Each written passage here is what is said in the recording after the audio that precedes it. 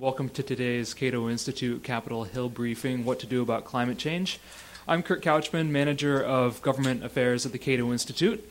And before we get started with today's program, there's just a few little things that I'd like to bring to your attention. First of all, the Cato Handbook on Policy is our comprehensive guide to all the things that policymakers should be doing. If you'd like a copy of that or anything else, see me or Brandon Arnold, the Director of Government Affairs at the Cato Institute. Also, the pocket-sized, handy-dandy Cato Pocket Constitution and Declaration of Independence. Great to have on your person at all times.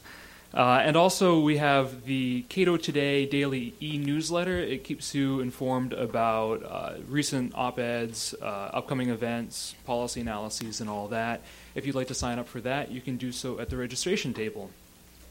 Now, climate change. Few topics arouse more passion and concern and discussion among the general population, academia, policy circles than this topic. And unfortunately, the debate has become rather polarized, especially in recent years. There are those who advocate doing whatever it takes to maintain the current global climate at whatever cost. You might imagine there might be some Canadians, Alaskans, and Russians that would prefer a bit of a warmer world, but they're certainly not the majority.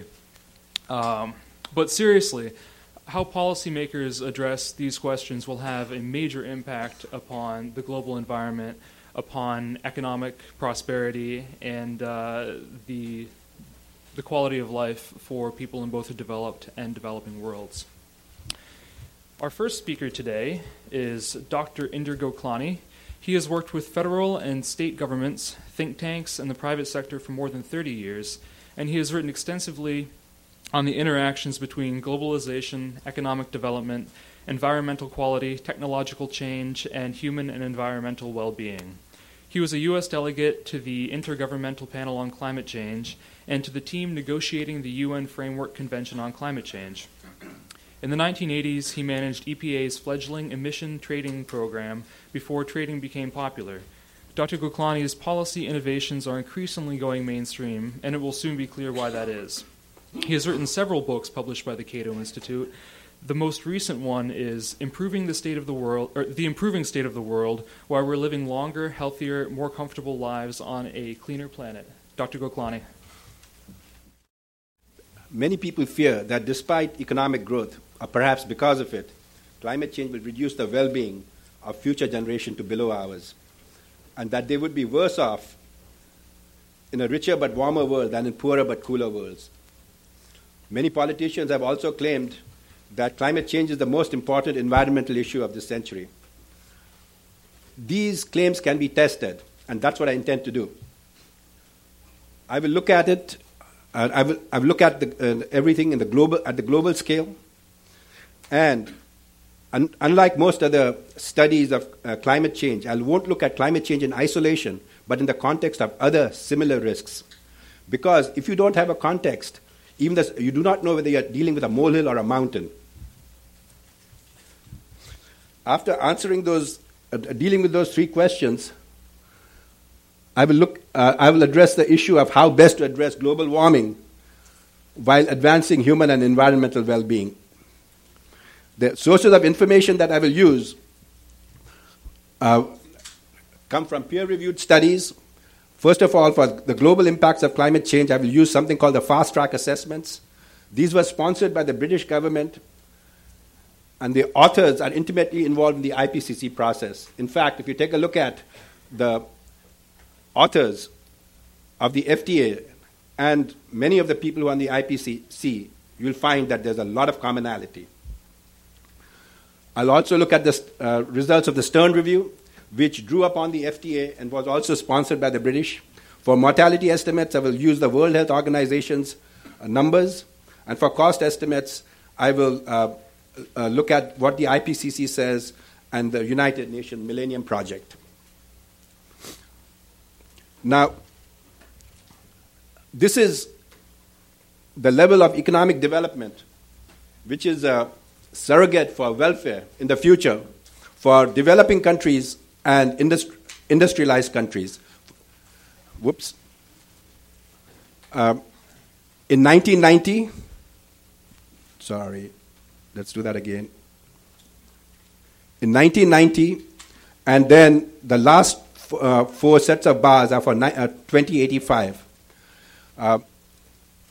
I've arranged these from the richest but warmest on the left, the so-called A1FI scenario, where the FI stands for F for fossil fuel and I for intensive. That would give us a temperature increase of 4 degrees centigrade between 1990 and 2085. On the right-hand side, I have the cooler scenario, B1. For the most part, I will focus on A1FI because it becomes a heck of a lot to look at all these different scenarios. I will also occasionally look at the A2. A2 is the poorest scenario. Obviously, the level of welfare as measured by GDP per capita is going to be higher if there is no climate change, which is what this figure is about. But the real issue is what happens if we impose climate change on the future world of tomorrow. And for that, I go to the Stern Review. The Stern Review made headlines around the world when it came out and said that climate change will reduce welfare by an amount equivalent to between 5 and 20% now and forever. And they looked at market impacts, non-market impacts, which means health and environmental impacts, among other things, and it also looked at the risk of catastrophe. Although the Stern Review said 5 to 20%, if you go through the document, they said could actually be as high as 35.2% in the year 2200. Now, many economists would dispute these figures, and they would say that actually 1 to 5% looks like a more reasonable number. It doesn't matter. I will use Stern's numbers. He's come up with these. Let's see where they lead us. So what I'm going to do is I'm going to take a look at the level of economic development, a surrogate for welfare, in 2100, and bring it down by the loss in welfare as estimated by Stern. But I will assume a 35.2% loss, not in 2200, but in 2100. I want to assure you that I've given, and I'm using the most conservative estimate you could ever dream up. Okay. One thing we see from this curve, before the climate change situation, that everybody is going to be much better. Both developed countries and developing countries are going to be much better off in 2100 than they were in 1990. This is the net welfare per capita in 2100.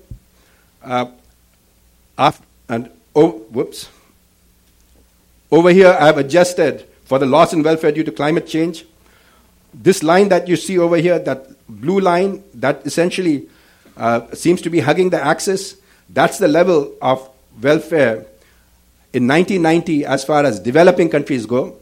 The red line is the level of welfare as far as, in 1990 as far as industrialized nations go. And we see that even after we subtract 35.2% from the A1FI, the richest but warmest scenario, both developed countries and this is only for developing countries.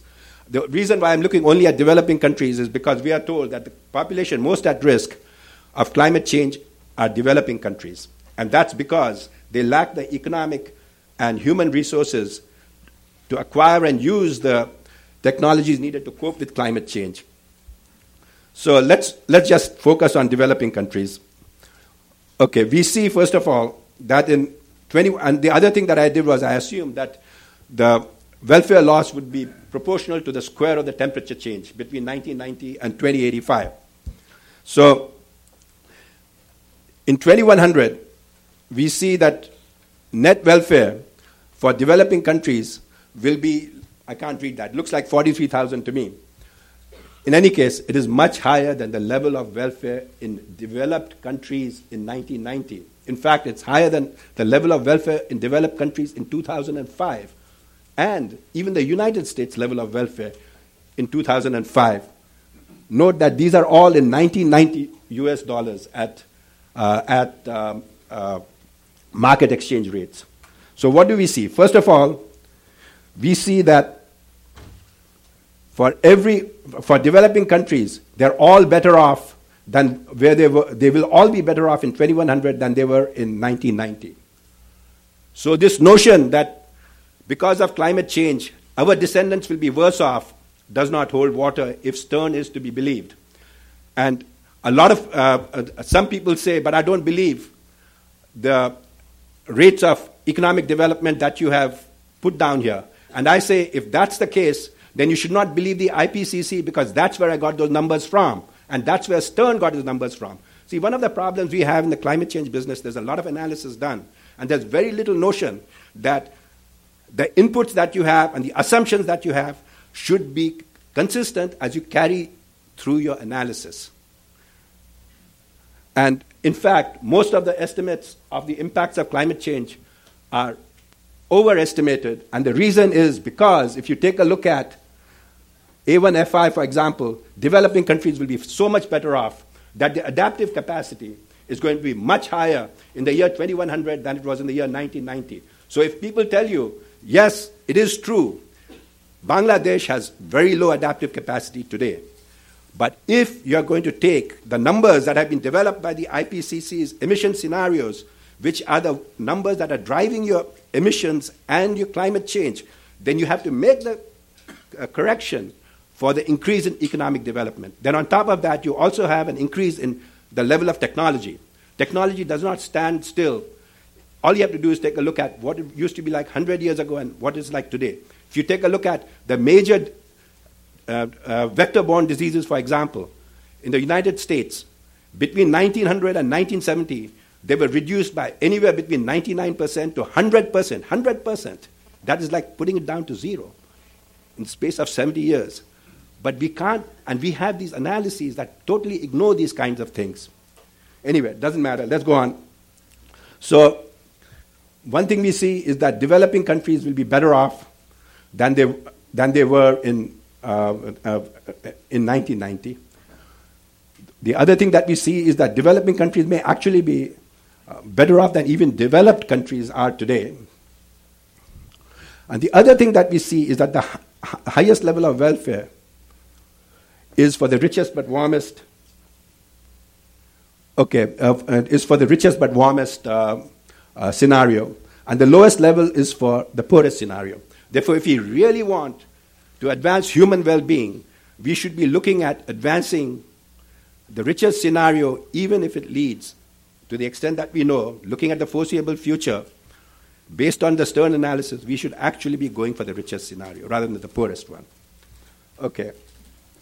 Let's look at the next issue. Is climate change the most important environmental issue facing the world?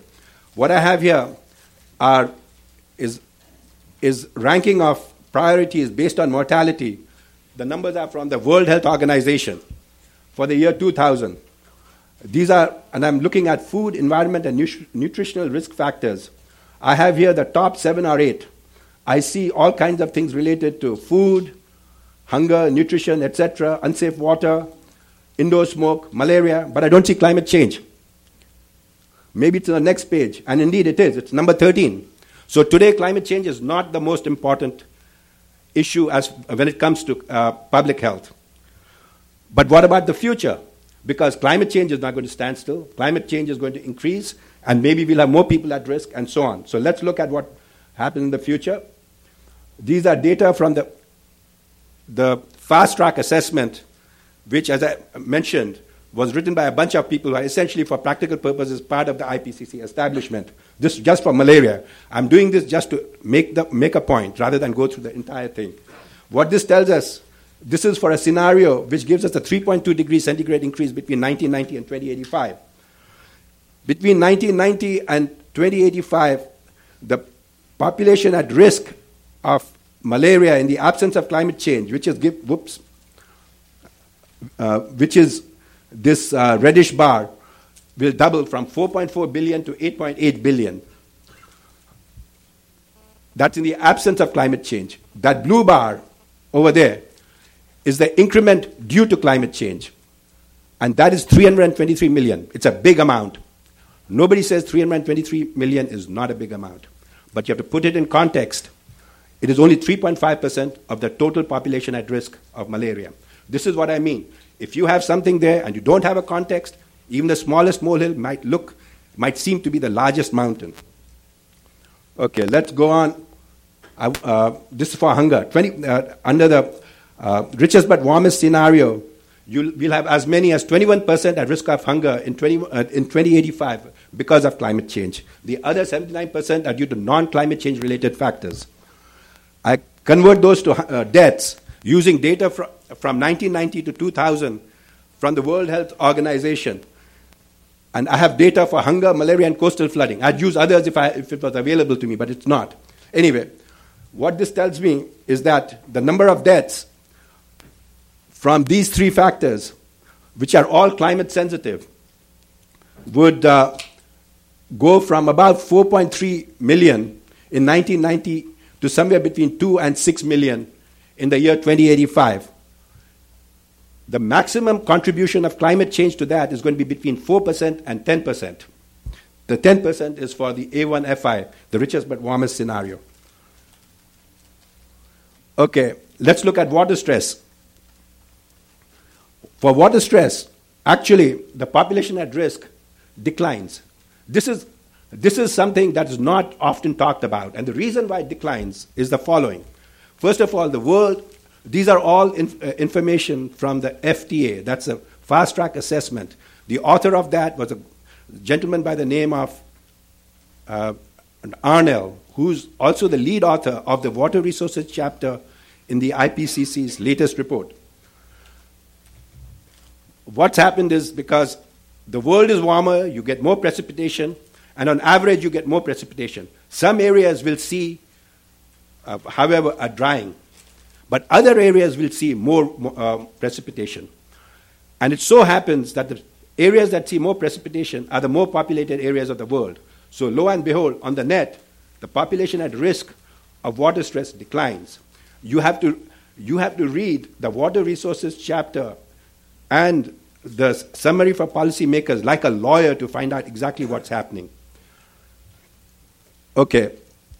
In any case, we see that in each case, for each of those scenarios, in the year 2085, excuse me, I have a cold.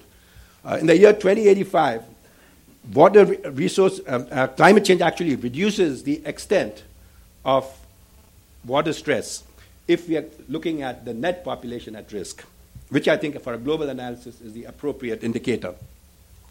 Okay, let's look at the conversion of habitat to cropland. Conversion of habitat to cropland is the single most important threat to terrestrial biodiversity. We find that as climate change, if you take a look at the year 2100, actually the amount of cropland needed to feed the world declines from about 11.6% to something like, I can't read it, but it's like 5.8% or something. For the richest but warmest scenario. It also goes down for the coolest scenario. It actually goes up for the poorest scenario. Another reason why we don't want a poor world in the future. Net biome productivity. This is a measure of the biomass that will be there, that will grow on Earth if climate is to change in the future. We see that these all go up with warming. Let's look at the average global loss of coastal wetlands. We see that the blue bar here is the loss of wetlands due to sea level rise alone. The next bar, the reddish one, is due to other non-climate change related factors, and the third bar is the total. In each case, the second bar, non-climate change related factors, reduce the amount of wetlands by a greater amount. Let's put all this together. Public health and various ecological indicators. In each case, climate change, when you start looking at it in the context of other changes, is less important. And I think that's really critical. Okay, let's go on. How do we best reduce damages from global warming while advancing human and environmental well-being? Let's go to malaria as a case example. If we eliminate climate change, between 1990 and 2085. Then in the year 2085, the maximum reduction you'll get in malaria is 3.5%. Okay? Now, we do not know how much that will cost. We know that the Kyoto Protocol would reduce this by 0.2%. Okay? I don't know how much that costs. I use a figure of $160 billion per year. Eliminating climate change will cost much more than $165 billion. I don't even want to know how much it will cost. It's unnecessary for our purposes.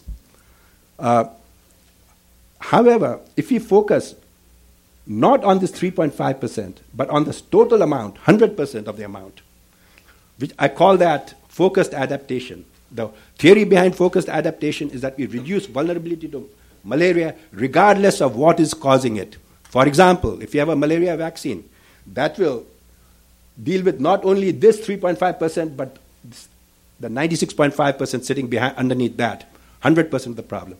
And this makes perfect sense. If you go after the whole problem, you have more targets of opportunity, and there's a greater likelihood that you'll be more effective. In fact, if the cost of the Kyoto Protocol is $165 billion per year, we'd reduce that by 0.2%. Malaria in the year 2085 by 0.2%. But according to the United Nations Millennium Project, we could reduce malaria by 75% at a cost of $3 billion. You may not believe it, but that's what it says. Even if they're off by an order of magnitude, and 90% of that money is wasted, you'll still be way ahead. Okay. Okay, we can do the same thing for hunger. We can focus our efforts on reducing current vulnerabilities that developing countries face today with respect to agricultural productivity and hunger, and that will do a lot more good than going just after climate change. Okay, if you take a look at deaths, we can reduce, by halting climate change, we can reduce deaths in the year 2085 from these three categories by as much as 10%. If you go through the United Nations Millennium Project and you assign dollar figures for different amounts of reduction in hunger, malaria, and coastal flooding, it comes to about $34 billion. And my general approach to things is let's look at the upper bound estimates. If with an upper bound estimate you can't make a good case for it, then you know what? It's not worth getting into the nitty-gritty because the result is not going to be any different. Okay. So far I've talked about the focused adaptation approach. The other approach to dealing with the impacts of climate change is to mitigate, reduce emissions. There's yet another approach. Recall that developing countries are most at risk, not necessarily because climate change will be the greatest in the tropical areas where they are generally located, but because they lack the economic and human resources. So the fundamental problem is that they lack development. Because they lack development, they lack adaptive capacity. So what is the solution to the fundamental problem of the lack of development? It is you put resources and your efforts and everything else into pushing for development. And if we were to do that, since I've taken up way too much time, okay, I will show you here the maximum benefits in 2085 and the costs of mitigation and adaptation under the richest but warmest scenario. Okay, okay, let's look at this table. I have here two scenarios for mitigation, the Kyoto Protocol and halting climate change in 1990, if it's feasible. Then I've got two adaptation approaches. One is focused adaptation, which is the same thing as increasing resilience and reducing vulnerability to current problems that are climate sensitive and could be exacerbated by climate change. That is essentially what one has to look for. And that way you'll be able to solve not only the current problem, but also if climate change makes that problem worse, we'll be able to deal with that too. The other approach is broad development. Okay, let's look at how many lives we might be able to save by the year 2085. The Kyoto Protocol would reduce mortality from the 3 risk factors that we had looked at by 1%. Halting climate change would reduce it by 10%. And both the adaptation approaches, the way I've structured them, would reduce them by between 50 and 75%. Comes out to be 64%. Okay. And the costs are given here. The Kyoto Protocol of the order of 165 billion. Halting climate change, I don't know. It's greater than 165. That's more than I earned, and I think it's pretty expensive. The cost of focused adaptation would be about $34 billion per year. And the cost of broad development, again, according to the United Nations Millennium Project, is of the order of $165 billion. That's about 0.5% of global GDP I think it's GDP of the developed world. Okay. With respect to water stress, we see that actually mitigating makes matters worse. With respect to progress towards other development goals, we see that we'll have virtually no progress under the Kyoto Protocol, some progress under the climate, under a system that halts climate change, but we'd see a lot more progress under adaptation and even greater under the broad development rubric. Okay, now let's go back to the water stress. There's a very important point there. The point is, if you use mitigation, it's a blunt instrument. You're going to reduce the good stuff and the bad stuff, as well as the ugly and the indifferent. But if you have adaptation, you can pick and choose. Therefore, and this is especially important in the near term, because in the near term we can pick and choose. Okay. And also with respect to habitat, it looks like the adaptation approaches would result in better ecological well-being. Okay, let's summarize. Climate change is probably not the world's most important public health or environmental problem. I see this actually gets me totally crazy. I see people say this, but there's never any accompanying analysis. Compared to what? Have you ever seen when anybody says climate change is the most important issue? Is there an accompanying analysis that says, based on this comparison? I've never seen it. I think this is what people need to ask. Because, again, if you don't look at other factors, it will obviously be the most important thing. Where I work, I think the thing that I'm doing is the single most important thing in the world. That's us human beings. But we need to step back and take a look at the broader perspective, and nobody's doing that. Okay. I think I lost a page. Okay, well, richer but warmer worlds will likely have higher well-beings than cooler worlds. Future generations will have greater capacity to both adapt and mitigate climate change. And adaptation is superior to mitigation, at least for the foreseeable future, which I say is 2085 to 2100, which I think is actually overly optimistic. If the future was that foreseeable, we wouldn't have our mortgage crisis, for example, and many others. Okay. The analysis that I looked at went out to the year 2085 and 2100. What this tells me is that at least until 2085, we have a cushion. But actually, we have less of a cushion than that.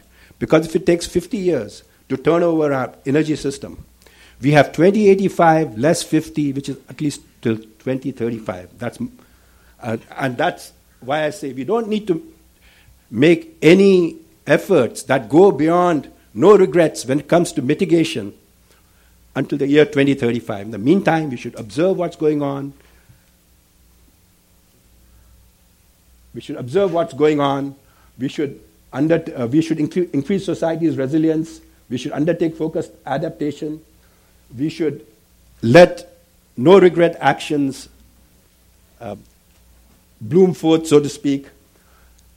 We should also try to expand the range of no regret actions. No regret actions is not a fixed set of actions. If you put money into research and development, you'll be constantly expanding their range.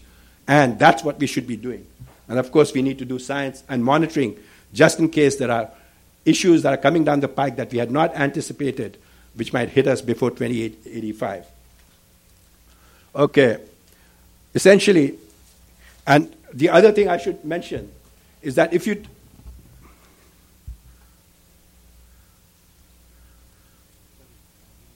Yeah.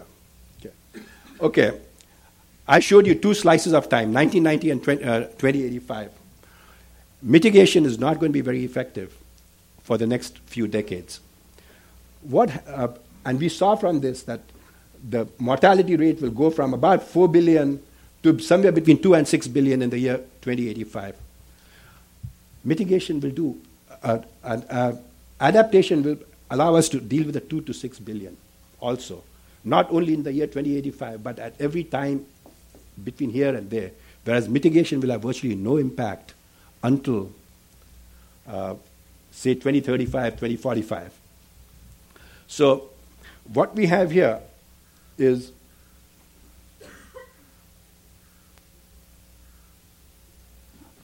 an approach that will solve the urgent problems that today's generations face while advancing the ability of future generations who will be wealthier, as we have seen, and who will be more technologically advanced than we are to deal with whatever problems that, I have no idea what happened, whatever problems we will face in the future. Thank you.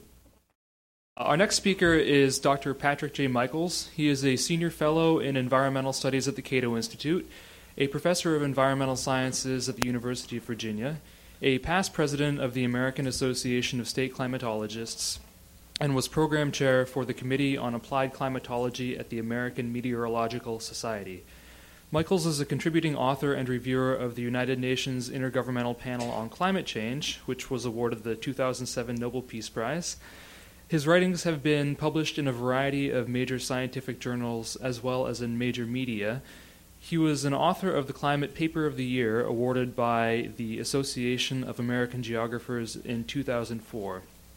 According to Nature magazine, Pat Michaels is one of the most popular lecturers in the nation on the subject of global warming. His most recent book is Meltdown, The Predictable Distortion of Global Warming by Scientists, Politicians, and the Media. Dr. Michaels. Hi there. While they're playing with these files, I'd like to congratulate INDER on a fine, fine paper, and to note that INDER is taking what are the highest end climate scenarios from the United Nations Intergovernmental Panel on Climate Change.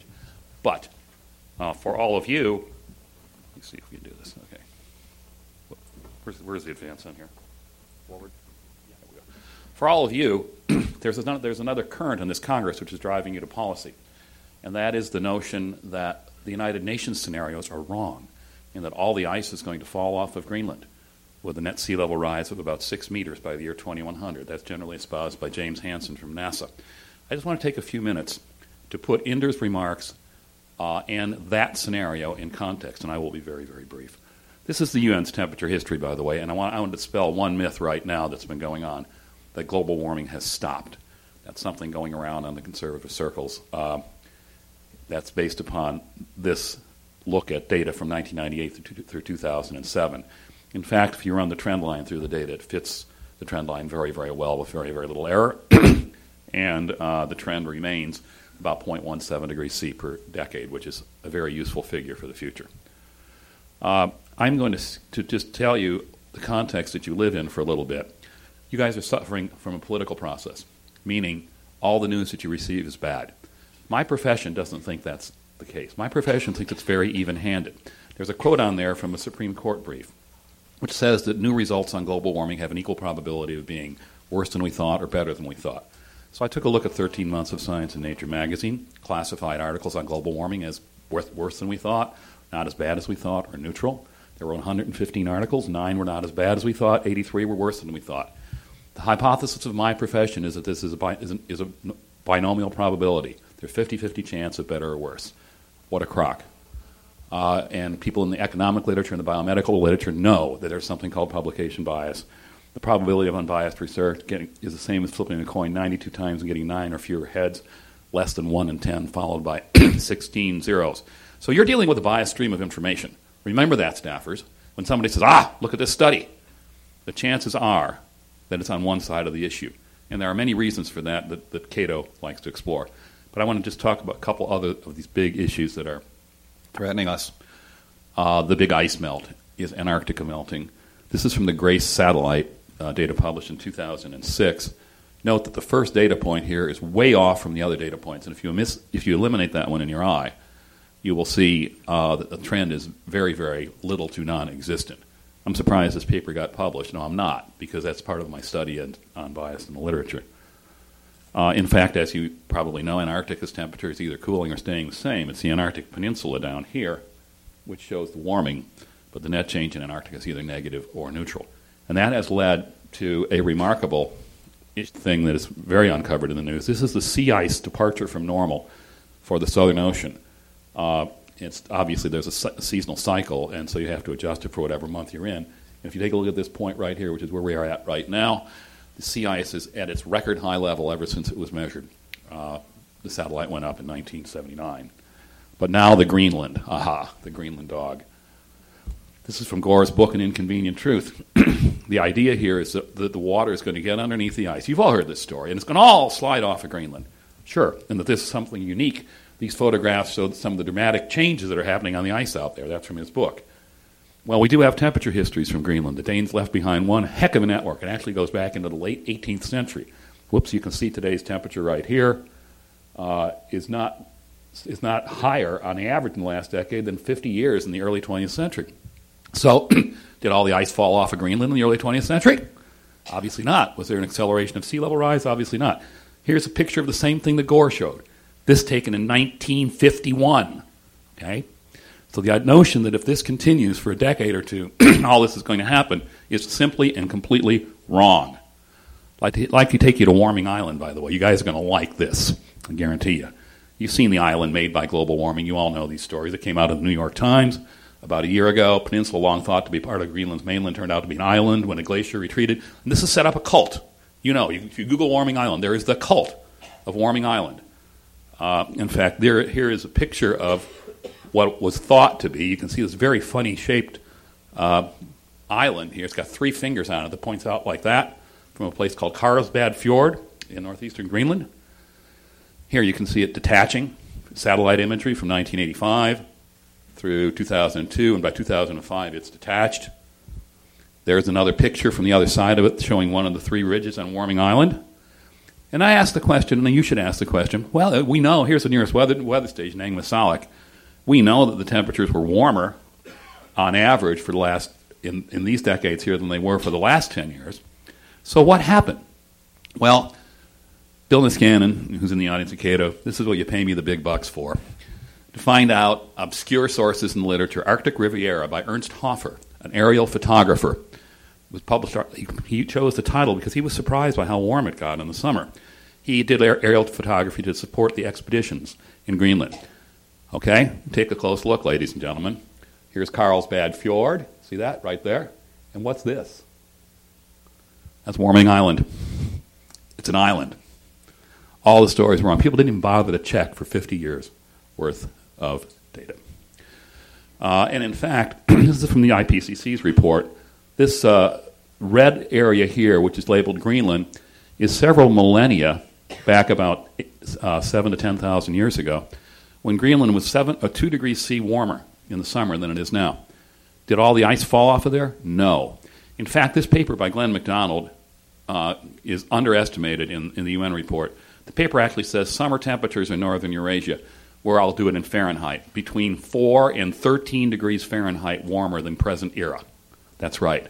That was for several millennia. That popped up for hundreds of years at a time in those millennia. Did all the ice fall off of Greenland? No, we don't see it. It was still there. Finally, to just wrap up, how much will it warm? I'm going to use a slightly different United Nations scenario than Indur did. This is the A1B scenario. This is the median, the mid-range emissions scenario. And I'd like to convince you, there are various and sundry computer models on here that are run. In our business, we like to do ensemble modeling. For some reason, we discovered this with weather forecasting models. If you have a large number of models and you look at their ensemble behavior, you seem to get a better answer. It's in the same way, if this was a weather forecasting class, believe it or not, I don't know if anybody knows why this is true, but if I took your individual forecast accuracy and tracked it over time, it would be worse than the group's average. The group would average to be the best forecaster. Very, very strange. Sort of a wisdom of models rather than a wisdom of crowds. Now, let me just point out something to you. This ensemble behavior is a straight line. So ask yourself, is the warming that's been observed since it started, the greenhouse-related warming in the late 1970s, is it a straight line? Well, you saw it before, right there. Saw it earlier in this talk. Actually, that one only goes through 05. The previous slide went through 07. It could not be straighter, and therefore that gives you a warming range for the future. Those models you see in this illustration were fed 1% carbon dioxide increase per year, which is too much. That's why they produce too much warming, but you get about 1.7 or 1.8 degrees C. And that leads you to a very, very serious question. Should you do anything about this at all? I know that's politically incorrect, but you adapted to 1 degree C in the last 100 years. Life expectancy doubled in the developing world. In the developing world, you can expect that to happen in the next 100 years.